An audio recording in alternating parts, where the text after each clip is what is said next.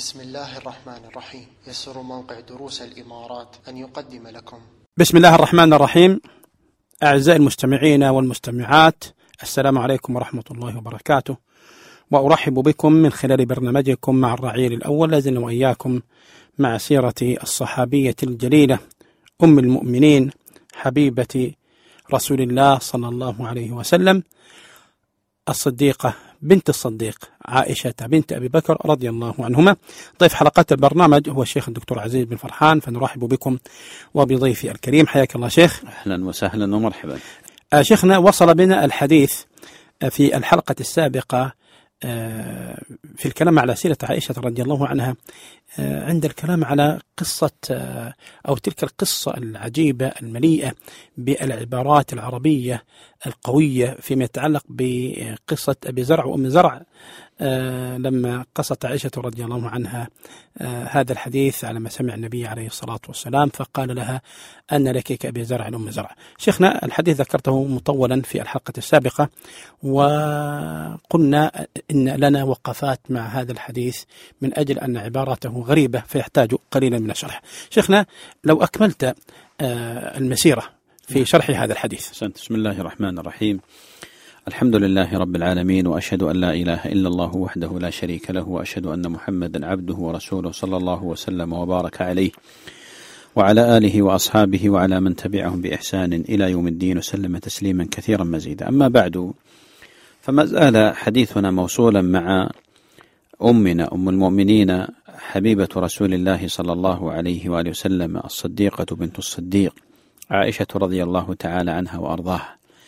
هذه المرأة التي برأها الله جل وعلا من فوق 7 سماء، هذه المرأة التي حينما سئل النبي صلى الله عليه وسلم من أحب الناس إليك قال عائشة.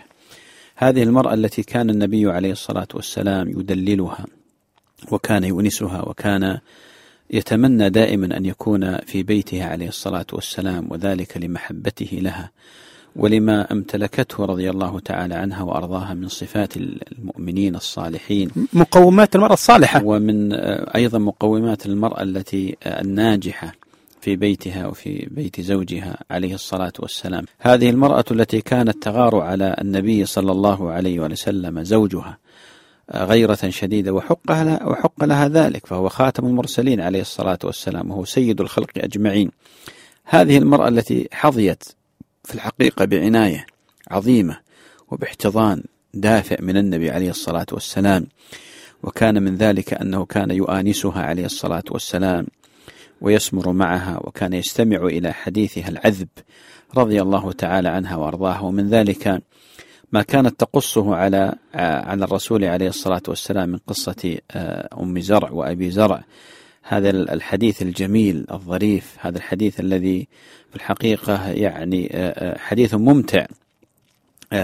حينما اجتمعنا 11 امرأة فتعاهدنا وتعاقدنا أن لا يكتمن من أخبار أزواجهن شيئا، وانقسم النساء في هذا المجلس إلى قسمين، قادحات ومادحات، وكانت الأوليات قادحات في أزواجهن والأخريات مادحات. والمقصود بأننا وقفنا عند المرأة الخامسة، لأن المرأة الأولى قالت زوجي لحم جمل غث على رأس جبل وعر، لا سهل فيرتقى ولا سمين فينتقى. هذه ذامة الأولى. نعم. والثانية قالت زوجي لا أبث خبره، إني أخاف ألا أذره، إن أذكره أذكر عجره وبجره، وهذه أيضا تذم زوجها. صحيح.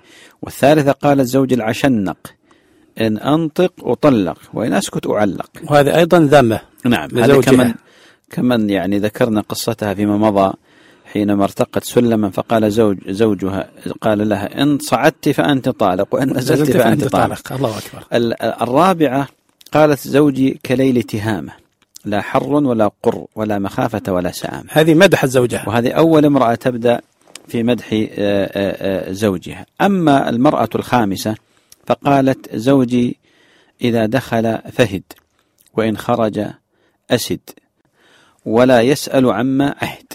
الحقيقة أن هذا الكلام من المرأة الخامسة حينما تقرأ في شراح الحديث في الصحيحين وأيضا عند النساء تجد بأن أهل العلم اختلفوا هل هذه المرأة قادحة أم مادحة، مدحت أو ذمت. صحيح. وهل هذا الكلام خرج مخرج الذم أم مخرج المدح؟ إذا تأملت هذا الكلام وجدته حمال أوجه، فممكن أن تقول بأنه قدح في زوجها، وممكن أن تكون أنه مدح في زوجها، لكن الذي يظهر والله تعالى أعلم أنه خرج مخرج المدح. شيخنا عفوا، هو يعني الذي نظر إليه من باب أنه من باب الذم، قصد يعني أن الرجل في بيته ضعيف أمام امرأته، نعم، ولكن إذا خرج فهو أسد عند الرجال. وهذا طبعا هذا المعنى الذي قالوا بأنه يعني مذم لزوجها. الواقع أن الحديث إذا تأملته ونظرت فيه وتعمقت في مدلولات ألفاظه تجده بأنه خرج مخرج المدح. صحيح. فقولها زوجي إذا دخل فهد، هي تريد أن تشبه زوجها بأنه كثير النوم ولكنه يتغافل، بمعنى أن من الناس من هو ذكي لوذعي فطن بعيد النظر لكنه يتغافل، بمعنى إذا دخل البيت ليس كباقي الرجال الذين يسألون عن كل صغيرة وكبيرة. نعم صحيح. من الناس من إذا دخل بيته أصبح يحاسب على كل شيء، وأصبح يسأل عن كل دقيق وجليل، وهو بهذا يعتقد بأنه فطن، والواقع أنه على خلاف ذلك. الزوج الفطن هو الذي يتغافل، ولذلك يقولون يعني 9 أعشار الذكاء هو في التغافل. شيخنا عفوا، يعني التغافل وليس مغفلا، وليس الغفلة، وليس الغفلة، إنما التغافل بمعنى التعمد الغفلة. نعم، ولذلك الحياة لا تسير إلا بهذه صحيح الطريق، غض الطرف كما يقال. لو أن كل إنسان يعني حاسب آخر على كل شيء لما دار دالوب الحياة، ولما استقامت يعني حياة الناس، ولا أصبحت الأرض نعم. رجراجة متكفئة، ولا أصبح الناس في الحقيقة يعني يتهارشون فيما بينهم. صحيح. ويصبح توغر الصدور وكذا. ولذلك أحيانا يعني العظماء والنبلاء والأكابر هم الذين لا يدققون في يعني صغائر الأمور، يعني ليس بالضرورة إذا دخلت بيتك، وليس غفلة منهم يا شيخنا، وأنه هي تعمد الغفلة، ويتعمد ذلك. نعم، ولا هو يفهم ماذا يدور حوله، وأيضا يبعث رسائل معينة إلى زوجته أو أولاده أو إلى الآخرين بأنه يفهم. صحيح. وهذه طريقة لا يحسنها إلا من وفقه الله جل وعلا. صحيح. ولذلك قيل للأعرابي من العاقل؟ قال الفطن المتغافل، يعني الذي يتجاهل بإرادته وبطوع اختياره. نعم. فهو يعرف الأشياء ويدركها تمام الإدراك، ولكنه يتغافل. فهنا يحاول أن يتجاهل وأن يترفع عن كثير من الأمور. ولذلك بعض الناس في الحقيقة في البيت تجد أن الأسرة متوفزة دائما، متحفزة متوفزة، مستعدة في حالة استنفار دائما، في استنفار. يعني إذا متى قدم الزوج كل واحد يعني أعد الإجابات التي ستطرح عليه. لو انكسر يعني كوب ماء أصبحت قضية. ولذلك البيت كله يرتعب، لأنه سيأتي فيحاسبهم حينما يبدأ بعد هذه الأكواب. إذا رأى لمبة يعني مكسورة فستقوم قضية، وإذا رأى مثلا شيئا في الأرض فستحصل مشكلة.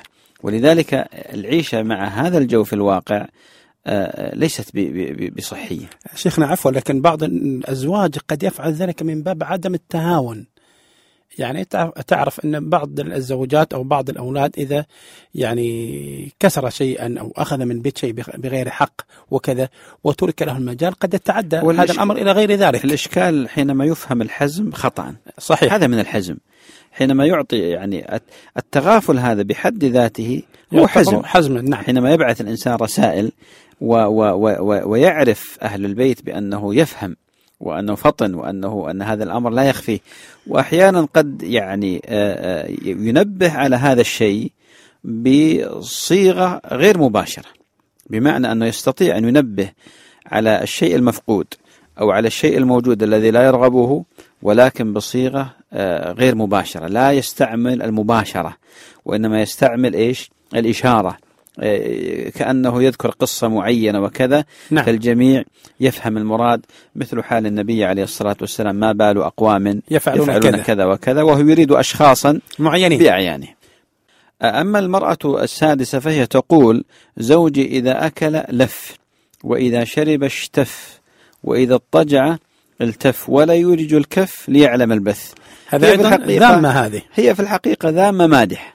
هي كأنها تقول: عندنا خير وعندنا نعمة وعندنا كذا، لكن استعمالها أو التعايش معها ليس بذاك الأمر. فهي تقول مثلا: إذا زوجي إذا أكل لف، يعني يأكل من جميع الأطباق ولا يترك صنفا إلا يأكل منه. ما شاء الله، يعني لا يترك شيء للمرأة. نعم. كما يقال. وإذا شرب اشتف، يعني يستمر يشرب حتى لا يبقي شيئا في الإناء، فهو نهوم أكول.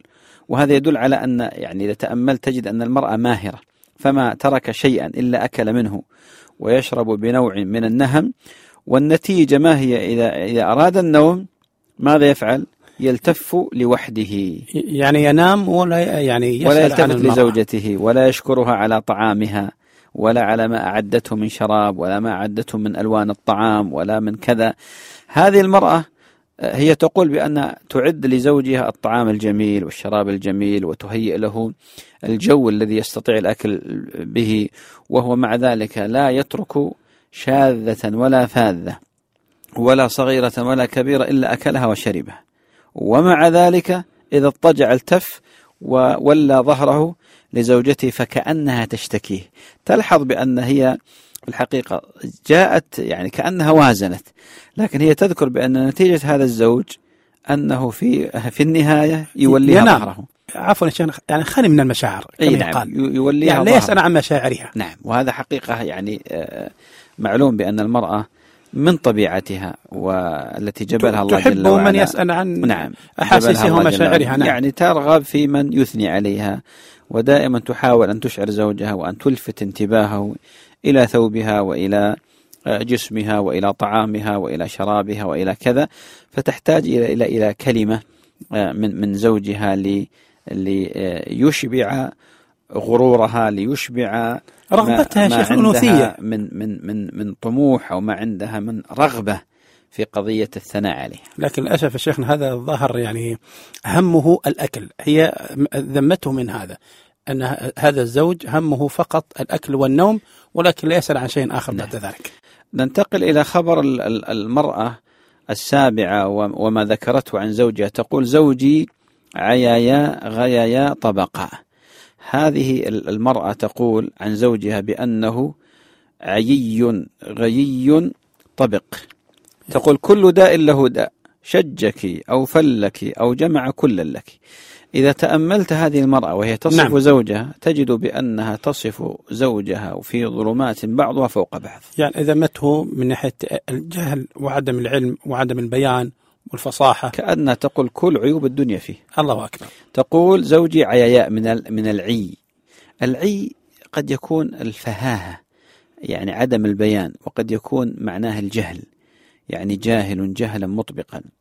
وأيضا تقول غياياء من الغي، وهو الضلال، يعني واقع في ضلال بعيد وعميق. طبقة يعني مقفل. مثل بعض الناس يقول فلان رأسه قفل أو قفل، لا يفهم مرة، لا يفهم، يعني لا يمكن فيه حمق. أي نعم، أو أنه يعني خلاص رجل يمشي على وتيرة واحدة في الحياة، فليس عنده استعداد كما يقول أن يشغل عقله. نعم، يفكر. صحيح. ولذلك قالت إيش؟ طبقا، يعني مقفل لا يتفاهم أبدا. يعني بعض الناس مثل الجدار، صلب لا يتفاهم ولا عنده استعداد أنه يتفاهم. إن صح التعبير يا شيخنا، يعني اللي في مخه هو الذي يفعله. ولذلك ماذا غلط؟ ولذلك ماذا قالت؟ نعم، ولذلك ماذا قالت بعد؟ قالت: كل داء له داء، كل عيوب الدنيا لها دواء. نعم، إلا هذا الرجل أبدا، كل داء تجده فيه. مسكين فقدت في الأمل. ولذلك قالت: شجك، يعني يجرح وجهها، أو فلك من كسر العظم. نعم. أو جمع كل لك، يعني إما أن يشج رأسك وإما أن يكسر عظامك. هذا الرجل يعني ضراب للنساء، رجل عنيد وفيه عنف وضراب للنساء، ولذلك لا خير في هذا الجنس من الناس. لهذا شيخنا يعني فاطمة بنت جحش رضي الله عنها لما استشارت النبي عليه الصلاة والسلام، لما تقدم لها أبو الجهم لكي يتزوجها، فقال لها النبي صلى الله عليه وسلم: لا، إنه رجل ضراب للنساء، أو لا يضع العصا عن عاتقه، كناية أيضا عن هذا. صحيح.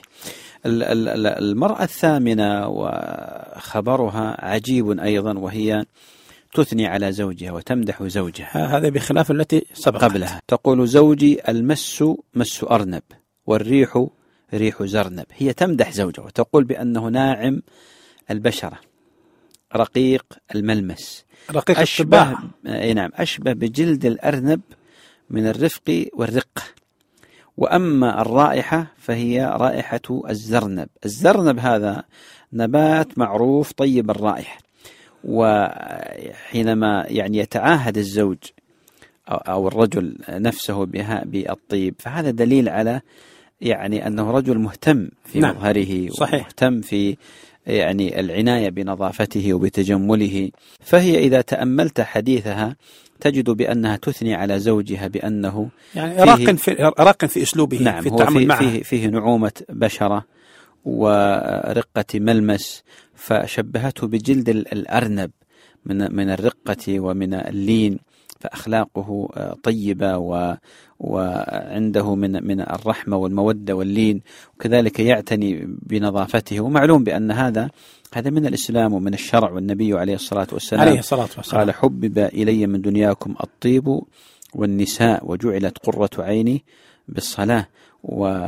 وأيضا حينما سئلت عائشة رضي الله عنها بأي شيء كان النبي صلى الله عليه وسلم يبدأ إذا دخل بيته، قالت: بالسواك. وكان النبي عليه الصلاة والسلام يهتم بنظافته وبجماله وبتجمله عليه الصلاة والسلام.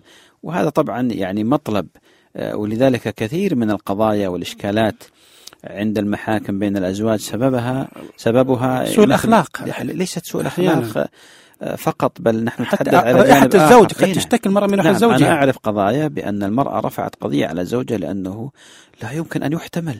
هذه حياة زوجية ليست يوم أو يومين. بعضهم يا شيخنا قد لا يغتسل والعياذ بالله، لا يغتسل، أو قد يعني يشرب الدخان أو يشرب بعض الأمور التي في الحقيقة تبقي العفونة فيه وتبقي الروائح الكريهة. نعم. أو يأتي من عمله وهو من أصحاب الحرف التي تباشر مثلا الزيوت أو الدهون أو الأشياء التي لها روائح مستقذرة، ولا يغتسل ولا يتطيب، ولذلك هذا يكون مدعاة إلى النفرة بين الزوجين. على العموم المرأة التاسعة قالت وهي تمدح زوجها مدحا عظيما، تقول: زوجي رفيع العماد طويل النجاد عظيم الرماد قريب البيت من الناد. رفيع العماد يعني طويل وليس بالطول البائن الذي فيه عيب بالنسبة للرجل، مثل ما ذكرنا في العشنق الطول المفرط الذي في الحقيقة يعني غالبا ما يكون صاحبه فيه نوع من الضعف العقل. أما هذا فهو طويل شخصية كما يعبر عنه بعض الناس. معلوم شتان بين طويل وطويل، فهذا رجل رفيع العماد وأيضا ذو هيئة حسنة. وطويل النجاد هو جراب السيف. فالرجل إذا يعني كان فارسا فإن في الغالب أن يستعمل السيوف الطويلة التي تدل على رحابة الذراع وعلى قوة الساعد، ولذلك هي تمتدحه في هذا. وتقول عظيم الرماد يعني من باب الكرم، يعني كثير الذبح للضيوف. نعم، ناره لا تنطفئ. وقريب البيت من الناد، المقصود بأن رجل فيه كرم وفيه شجاعة وفيه مروءة. بيته قريب إلى الناس وليس بعيدا، لأن في الغالب العرب قديما كان يعني الرجل المعروف بالبخل يبتعد عن مضارب العرب حتى لا يأتي إليه الناس. نعم، يبتعد ويأخذ جانبا بعيدا حتى لا يكون مضيافا. المرأة العاشرة هذه هي في الحقيقة أيضا ممن تمتدح زوجها، تقول: زوجي مالك وما مالك خير من ذلك، له إبل كثيرات المبارك قليلات المسارح إذا سمعنا صوت المزهر أيقن أنهن هوالك. المزهر الظاهر إلى السكين، يعني المزهر السكين أو الطبل، أحيانا يضربون أشبه بالطبل ويذهبون إلى جهة الإبل اللي ينحرونها أو شيء فيه صوت. نعم. أو شيء فيه صوت. هي تقول مالك وما أدراك ما مالك. هذا نوع في العربية يسمى التشويق. مالك وما أدراك ما مالك، أنها تشوق الناس إلى معرفة من هو مالك هذا. نعم. هل تعرفون شيئا عن مالك؟ ثم قالت هذا مالك لا يخطر على بال، فهي تمدح مدحا خير عجيبا. من ذلك، أي خير مما تتصورون. مما تتصور. ثم قالت بأن له إبل كثيرات المبارك قليلات المسارح. هو يقول كأنها تقول بأن هذا الرجل لا يرسل إبله كلها إلى المسرح، إلى البر، إلى الصحراء، وإنما يبقي بعضها خشية أن يفجأه ضيف فيذبح له، ولذلك يبقي جزءا من إبله للضيوف إذا يعني طرأوا عليه أو جاءوه على حين غرة.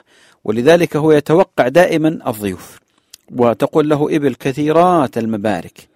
وإذا سمعنا صوت المزهر، الإبل التي في الزريبة إذا سمعنا صوت المزهر هذا، الدف أو الصوت أو الطبل مثلا اللي ذكرناه، أيقنا أنهن هوالك، بمعنى أنه سينحر هذه الإبل ولا محالة. فهي تمدح زوجها من جهة الكرم، ومن جهة يعني الكرم الذي غير مصطنع، يعني كرم غير مصطنع وإنما من طبيعته الكرم. فكأنها تشير إلى أن زوجها أشرب حب الكرم، والكرم يسري في دمه وفي عروقه.